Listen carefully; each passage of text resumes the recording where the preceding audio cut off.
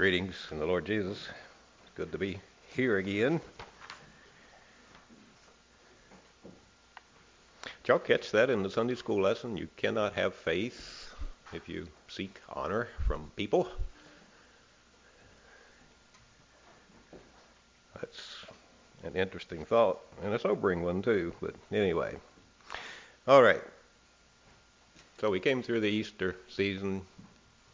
I was thinking about that as I was thinking about the sermon, and one discussion that we often have around Easter time is, which is more important, the death of Christ or the resurrection? And I was thinking about that, and so it kind of led to this sermon. Which part of Jesus' life is most important? That's the title. Which part of Jesus' life is most important?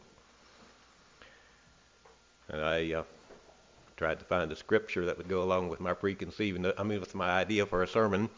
I did think of this one. I'll just read it to you. It doesn't cover the whole territory. Without controversy, great is the mystery of godliness. God was manifest in the flesh, justified in the Spirit, seen of angels, preached unto the Gentiles, preached unto the nations, believed on in the world, received up into glory, which actually covers the life of Christ fairly well, but I'm not going to really follow that. Just going to think about, another way to phrase that question would be, which part of the life of Christ could be left out? And I'll tell you up front, my main point in the long run is this: our salvation is Jesus Christ. It's not the cross. It's not the resurrection. It's not those two together. It's the man, Jesus Christ. The God-man, Jesus Christ. All right, 21 points, so I have to keep moving. First, eternity past. I got to thinking about the life of Christ, and I thought, it didn't begin with his birth, so we have to think back a little. Eternity past or future, we use those terms sometimes. Those are terms we use to describe something we don't really understand. We're talking about God's isness. He always is, then, and will be is. And it's a little like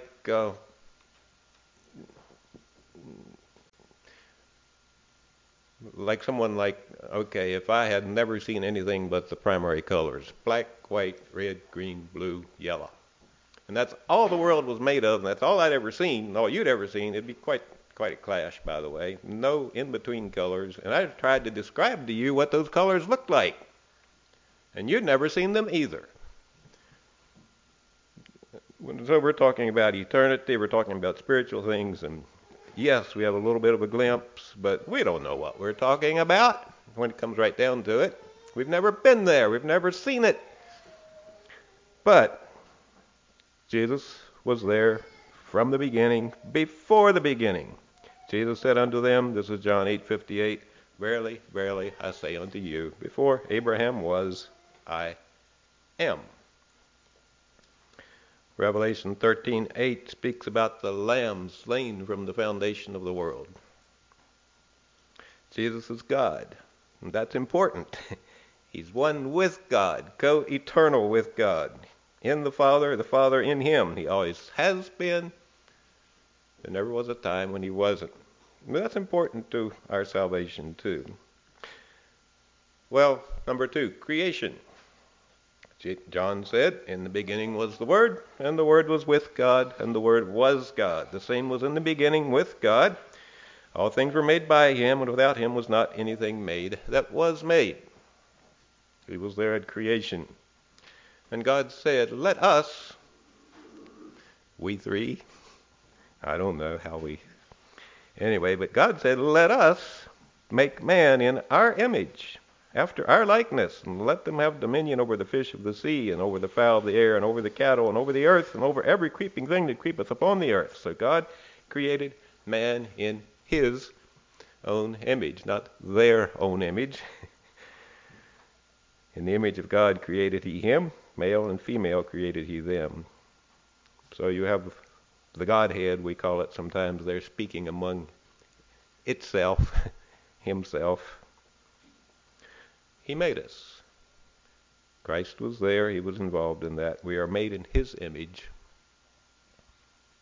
He came and dwelt among us, himself as one of us, in the image of the people he created in his own image. He came unto his own. It takes on a new meaning when you think about it that way. He came unto his own, those created by him in his image. He came to them in their image. Well, it's his own image too. Okay. Number 3, the what some people call the theophanies.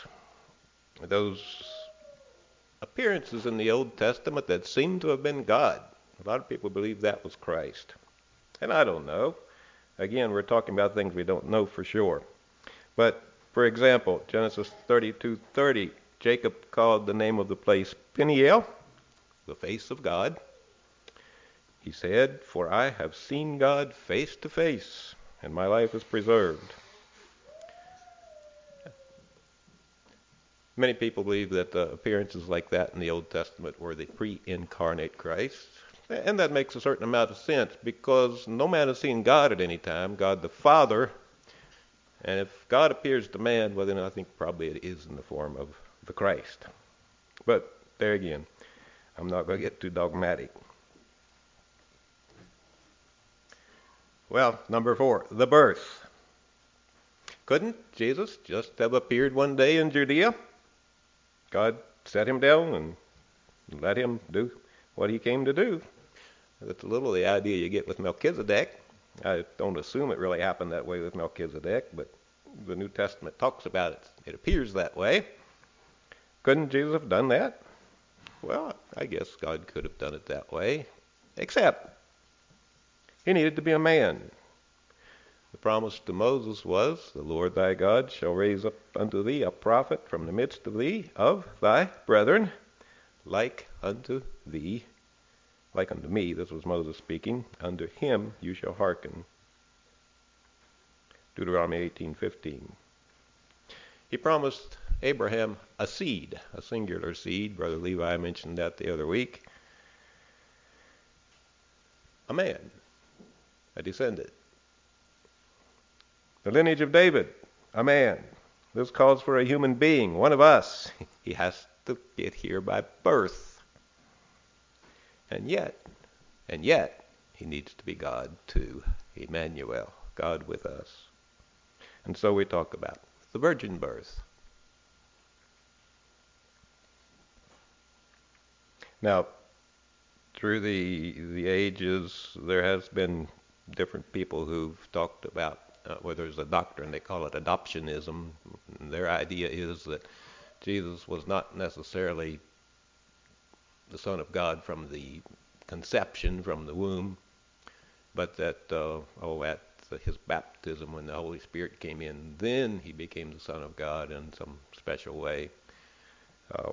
No, it wasn't that way. It was from the beginning. That holy thing that shall be born of thee shall be called the Son of God, the angel told Mary. And even Menno was a little bit off. And I think probably it was reactionism against the Virgin Mary thing. He sort of taught that Mary was just sort of the pipeline through which Jesus came, that Jesus didn't have anything from Mary. It all came direct from God. No, he was God and he was man. He had to be a man. He was born of a virgin.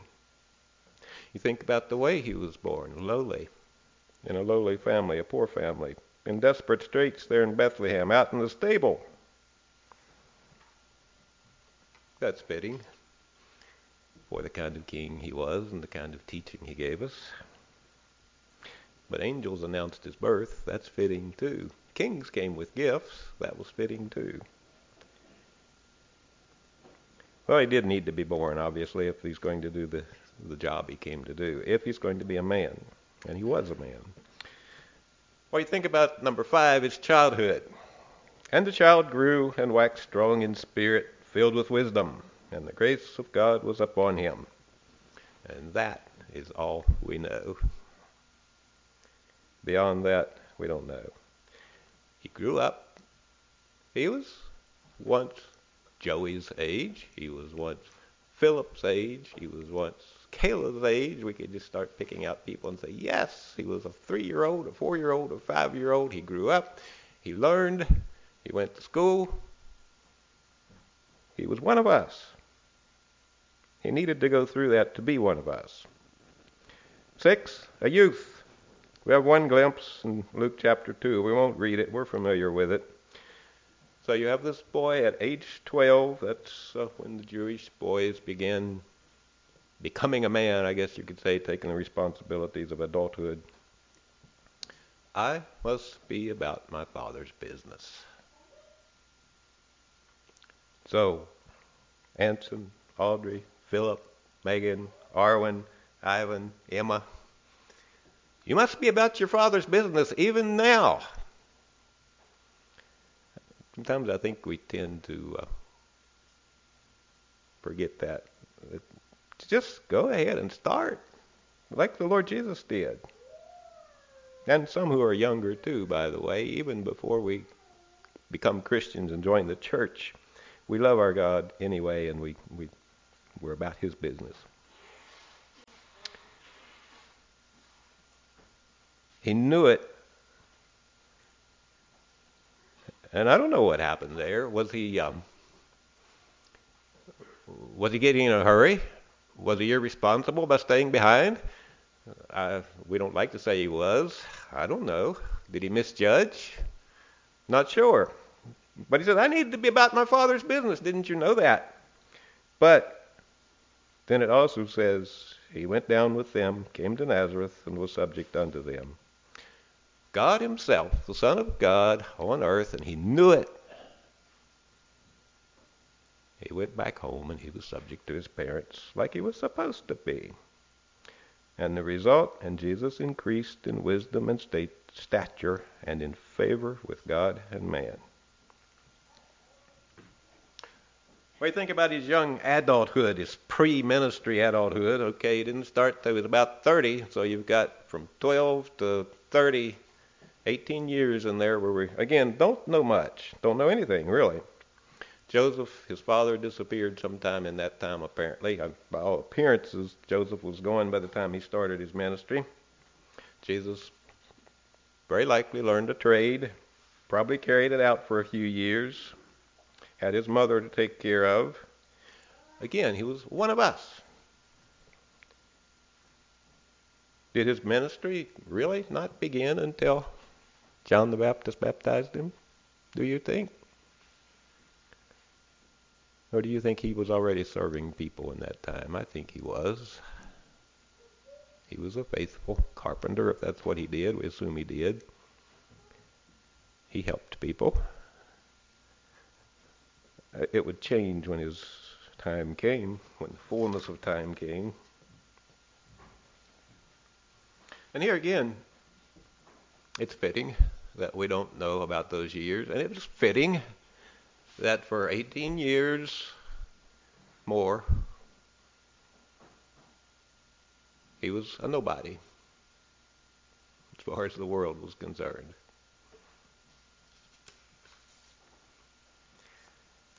Well, number 8, his baptism. John the Baptist, the forerunner, the great introducer, had to come first to prepare the way. And John came preaching, repent of your sins, be baptized to show their remission and your determination to obey God. And here comes Jesus to be baptized. Then cometh Jesus from Galilee to Jordan unto John to be baptized of him. But John forbade him, saying, I have need to be baptized of thee, and comest thou to me? Jesus answering said unto him, suffer it to be so now, for thus it becometh us to fulfill all righteousness. Because it's the right thing to do. And Jesus, when he was baptized, went up straightway out of the water, and lo, the heavens were opened unto him, and he saw the Spirit of God descending like a dove, and lighting upon him, and lo, a voice from heaven saying, this is my beloved Son, in whom I am well pleased. It's the right thing to do. You came to introduce me? He could be saying to John, now get at it and do it. This is the way it's done. And from that point, God The Father and the Holy Spirit took over and introduced him properly.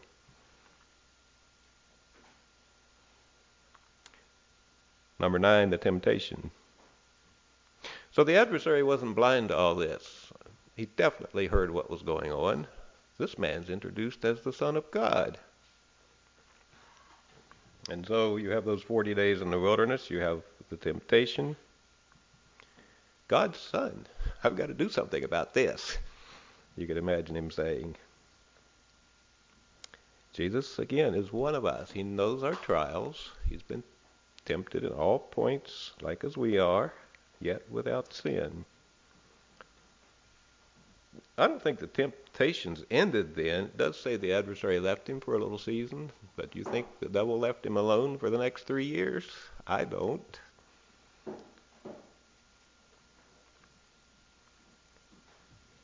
Yet without sin. He knows them all. That's important too. Well, you think about number 10, his ministry. His ministry, the teaching, the miracles, the example. Well, where would we be without those 3 years of his ministry?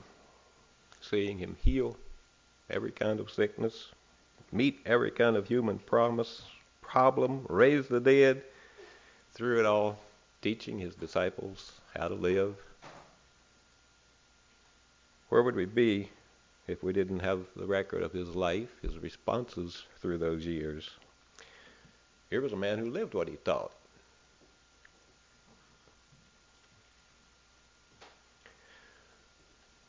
That record shows us how God would live if God came to earth. And maybe we just need to change that and say that record shows us how God lived when God came to earth. And shows us how we ought to live as his disciples. Then I thought about number 11, his suffering.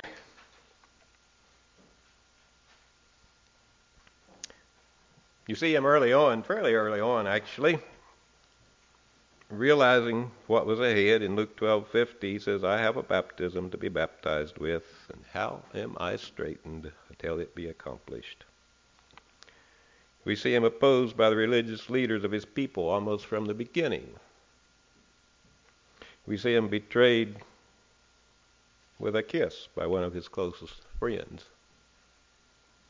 We see the unjust trial, if you could call it a trial, the mocking, the cursing, the spitting, the scourging, the cross-carrying, the nails, the hanging there with more mockery and hatred and everything that happened that day. Could he not have died with all that?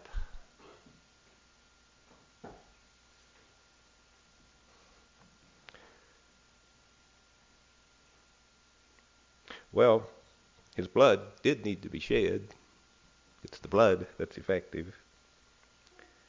And I thought again, in all points like as we are, there's no one that can claim to have suffered more than him.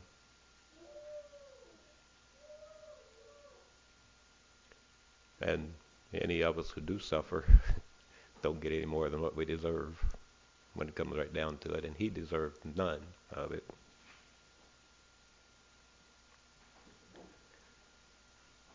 So the suffering was necessary too. His death, number 12, well, obviously his death was necessary. The lamb had to die. The sacrifice for sin had to take place. We know that, and praise God that he did it. Forgiveness of sins is possible only because he died. He shed his blood and he died. We won't spend a lot of time there. 13, his burial. Paul says, for I delivered unto you first of all that which I also received, how that Christ died for our sins, according to the Scriptures, and that he was buried, and that he rose again the third day according to the Scriptures.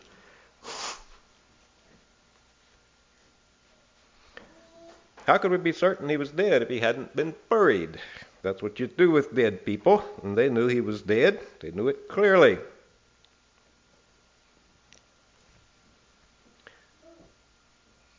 But his death and his burial weren't enough. Anybody can die.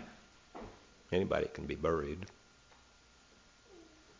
But this man claimed to be the Son of God. This man said, in 3 days I'm going to rise again.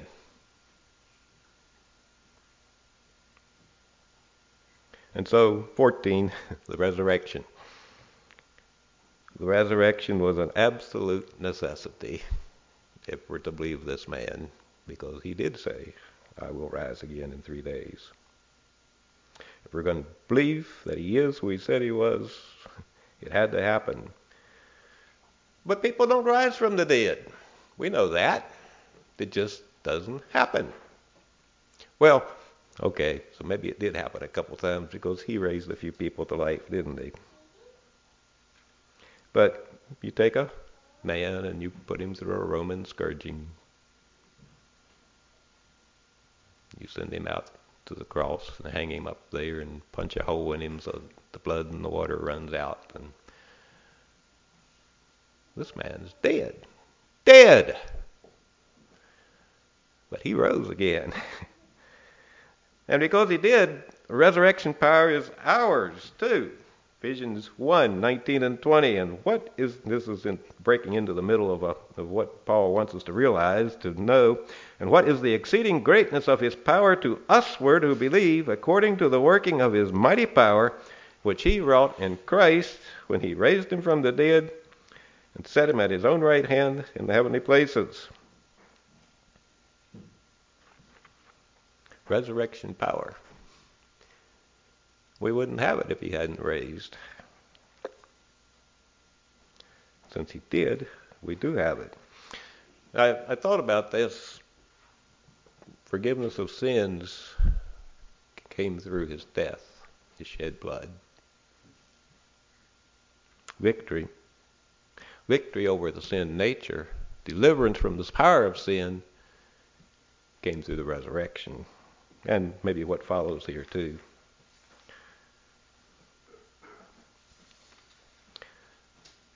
Well, 15, what I call the post-resurrection 40 days, his short time on earth after the resurrection. Seems like they were fairly important to the disciples. He spent some time teaching them, showing himself to them, giving full, let's see, how did Luke say it, many infallible proofs that he had risen from the dead. John 20, Jesus said unto them again, Peace be unto you. As my Father hath sent me, even so send I you. So giving them his instructions. Brother Levi mentioned that in our Sunday school class.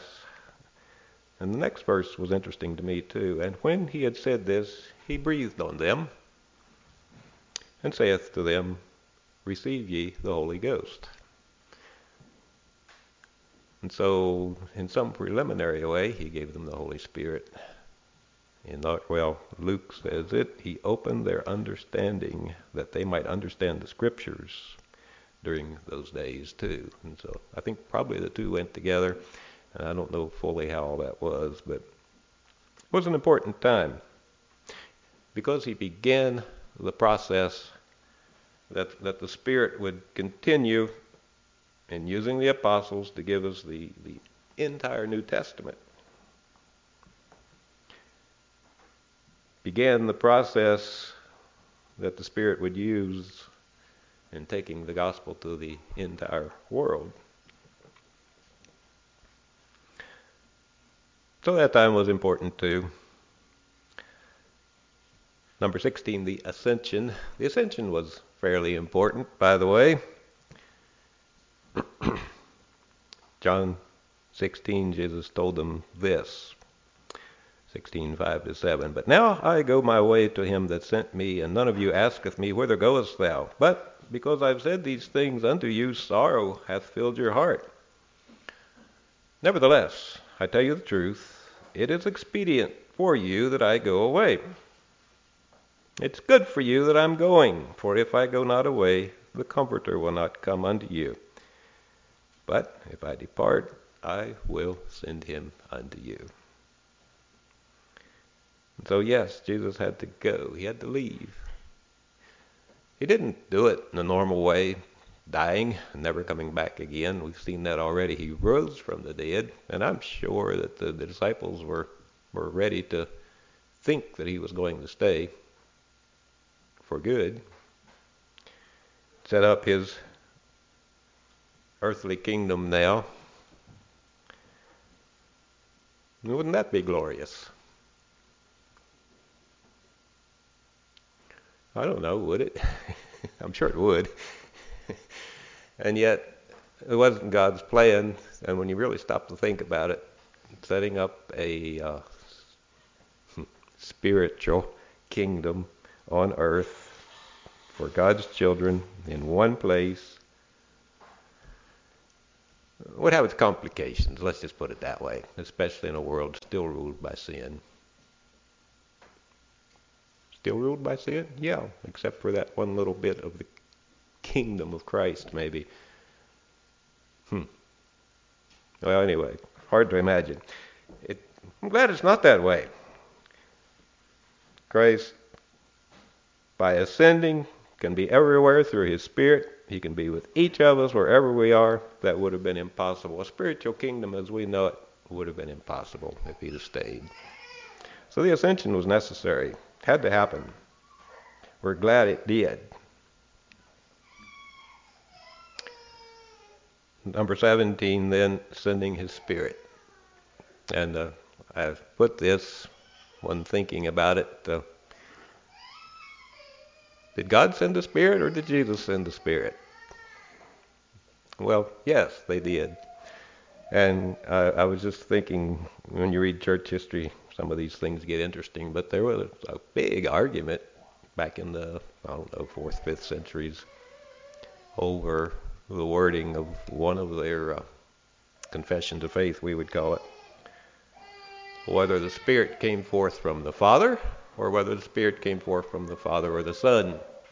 And they acted in some very unspiritual ways, arguing about it, as people are inclined to do when they argue doctrine. Well, anyway, that's kind of beside the point. Therefore, this is Peter preaching in Acts 2. Therefore, being by the right hand of God exalted, this is Jesus that you crucified, and having received of the Father the promise of the Holy Ghost, we're back to Levi's sermon again, by the way, the promise of the Holy Ghost, he has shed forth this, which you now see and hear. Jesus sent his Spirit. Back to John 14. If you love me, keep my commandments. And I will pray the Father, and he shall give you another comforter. And by the way, that word another there is not another different. It's another of the same kind. And he shall give you another comforter, that he may abide with you forever, even the Spirit of truth, whom the world cannot receive, because it seeth him not, neither knoweth him. But you know him, for he dwelleth with you, and shall be in you. I will not leave you comfortless. I will not leave you orphans. I will come to you, Jesus said then.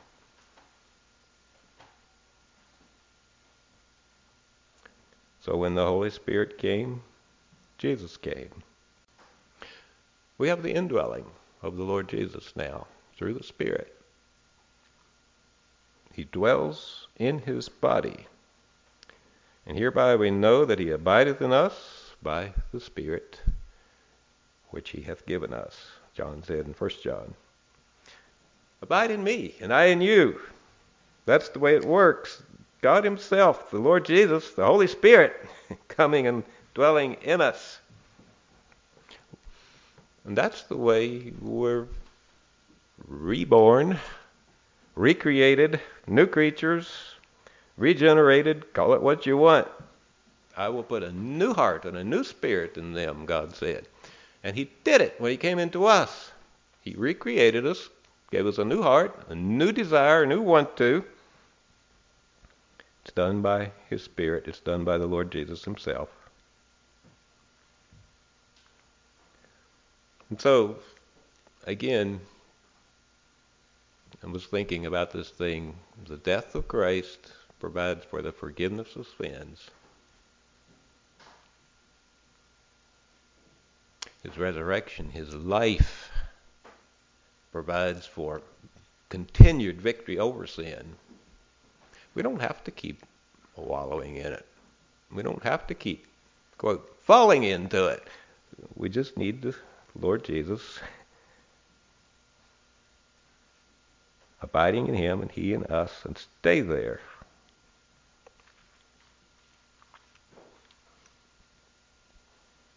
And that's by his life too. You see, his work wasn't done with his death or his resurrection or even his ascension.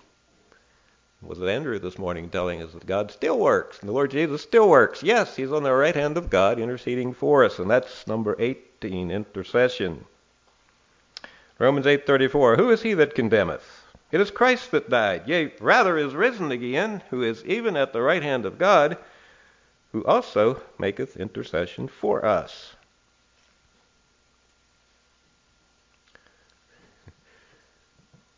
Well, what's that mean anyway? And how does this work? And I'm not sure I can tell you exactly, except that the Lord Jesus is at the right hand of the Father. He's there as our advocate, I guess you could call him a lawyer on our part with God. He told Peter, I've prayed for you. He tells us that too, I think. I'm praying for you.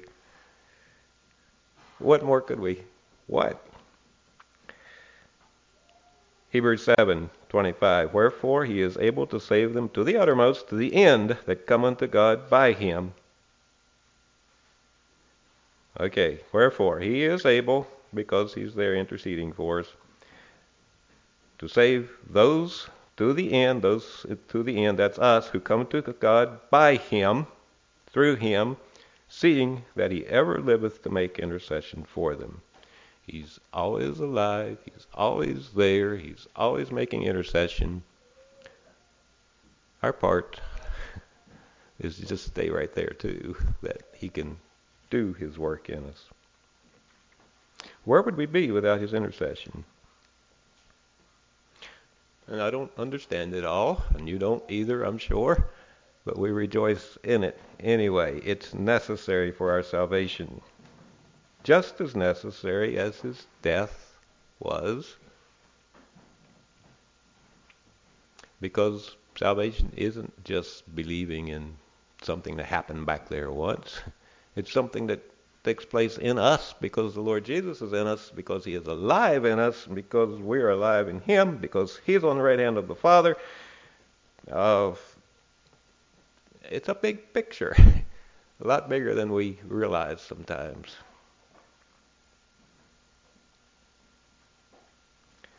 So it's not just his death, not just his resurrection, not just those two together. It's us responding to that, and Jesus Christ dwelling in us by faith, us abiding in him, he abiding in us. It's a life. It's the life. It's his life. Those waters, rivers of living water flowing up into us by the Holy Spirit. The life of the Lord Jesus, it's knowing him. It has to be that way. We need Jesus from beginning to end. We needed him when we cried out to him, God, be merciful to me, I'm a sinner. And we'll need him when our spirit leaves our body and all the way between.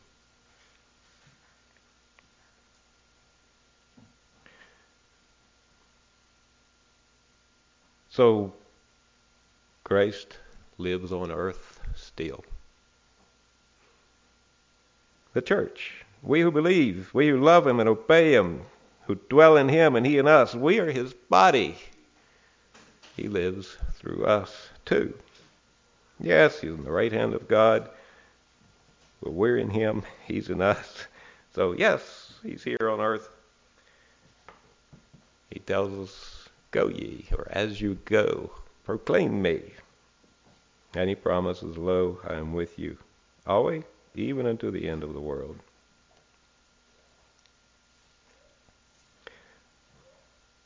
And still have those last 2 points. Number 20, the return, the consummation. Call it what you want. He's coming again. For the Lord himself shall descend from heaven with a shout, with the voice of the archangel, with the trump of God, and the dead in Christ shall rise first. Then we, which are alive and remain, shall be caught up together with them in the clouds to meet the Lord in the air, and so shall we ever be with the Lord. And, oh yes, there's different ideas of how that will happen out there, and we won't go into them, but the Lord is coming, and we who are alive will be caught up. And if we happen to be dead by that time, we will be brought back to life. We'll be changed in an instant. We'll be given new bodies. Again, we don't know exactly what we're talking about when we say that, because we don't know. We've never had those new bodies yet. And then 21 is eternity future. And so shall we ever be with the Lord. And we could go to Revelation and read about some of those. We won't. Beginning to end, Jesus was there. From the beginning, God, from the foundation of the earth and before, had this plan in place where he, in the person of his Son, was going to come as a man, as one of us. He was going to teach. He was going to exemplify how he wants man to live. He was going to suffer. He was going to die. He was going to rise again. This whole package of salvation, call it a plan if you want. I don't like to call it the plan of salvation. The man of salvation, the Lord Jesus, from beginning to end. We need him. We need him. And when he comes again, that will be the end of it for us. No more struggles, no more pain, no more sorrow. Eternity with him, glory with him. Could have taken time to look up some verses on that, but I didn't. It's a glorious future. But it's all through and in the Lord Jesus. Let's have a song.